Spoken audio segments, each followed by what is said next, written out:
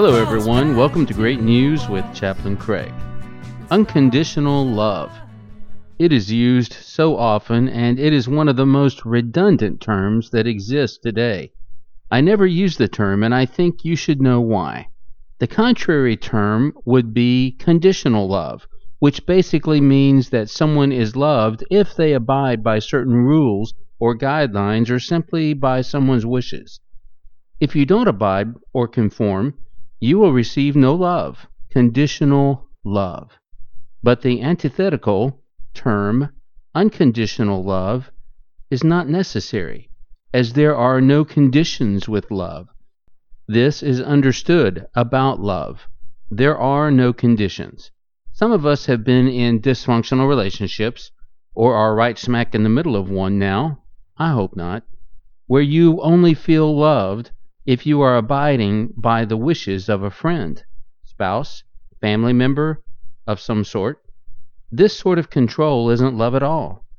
And if you are constantly doing your best to achieve love by pleasing the one you love, but they will only return it if maybe they only get their way, as you would probably guess, this is not love. We have a perfect example of love, and grateful we have a God who is our perfect example of what love is. Its unconditional nature wrapped in forgiveness. If you are trying to fit into a box to be loved, you have not found it. But in Scripture, we find the best definitions of what love is and is not.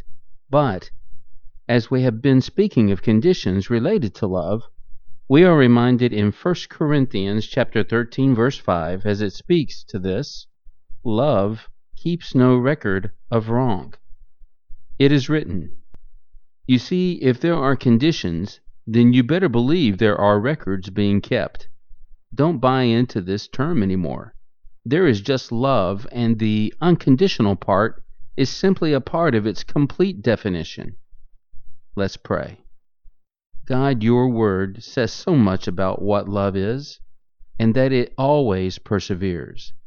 And as we look closer in your word, we can understand so much more about who you are, based on what you have said love is and is not. Thanks for all of your love, O Lord, which is infinite and always protects. Amen. You have been listening to Chaplain Craig with Great News, where love never fails.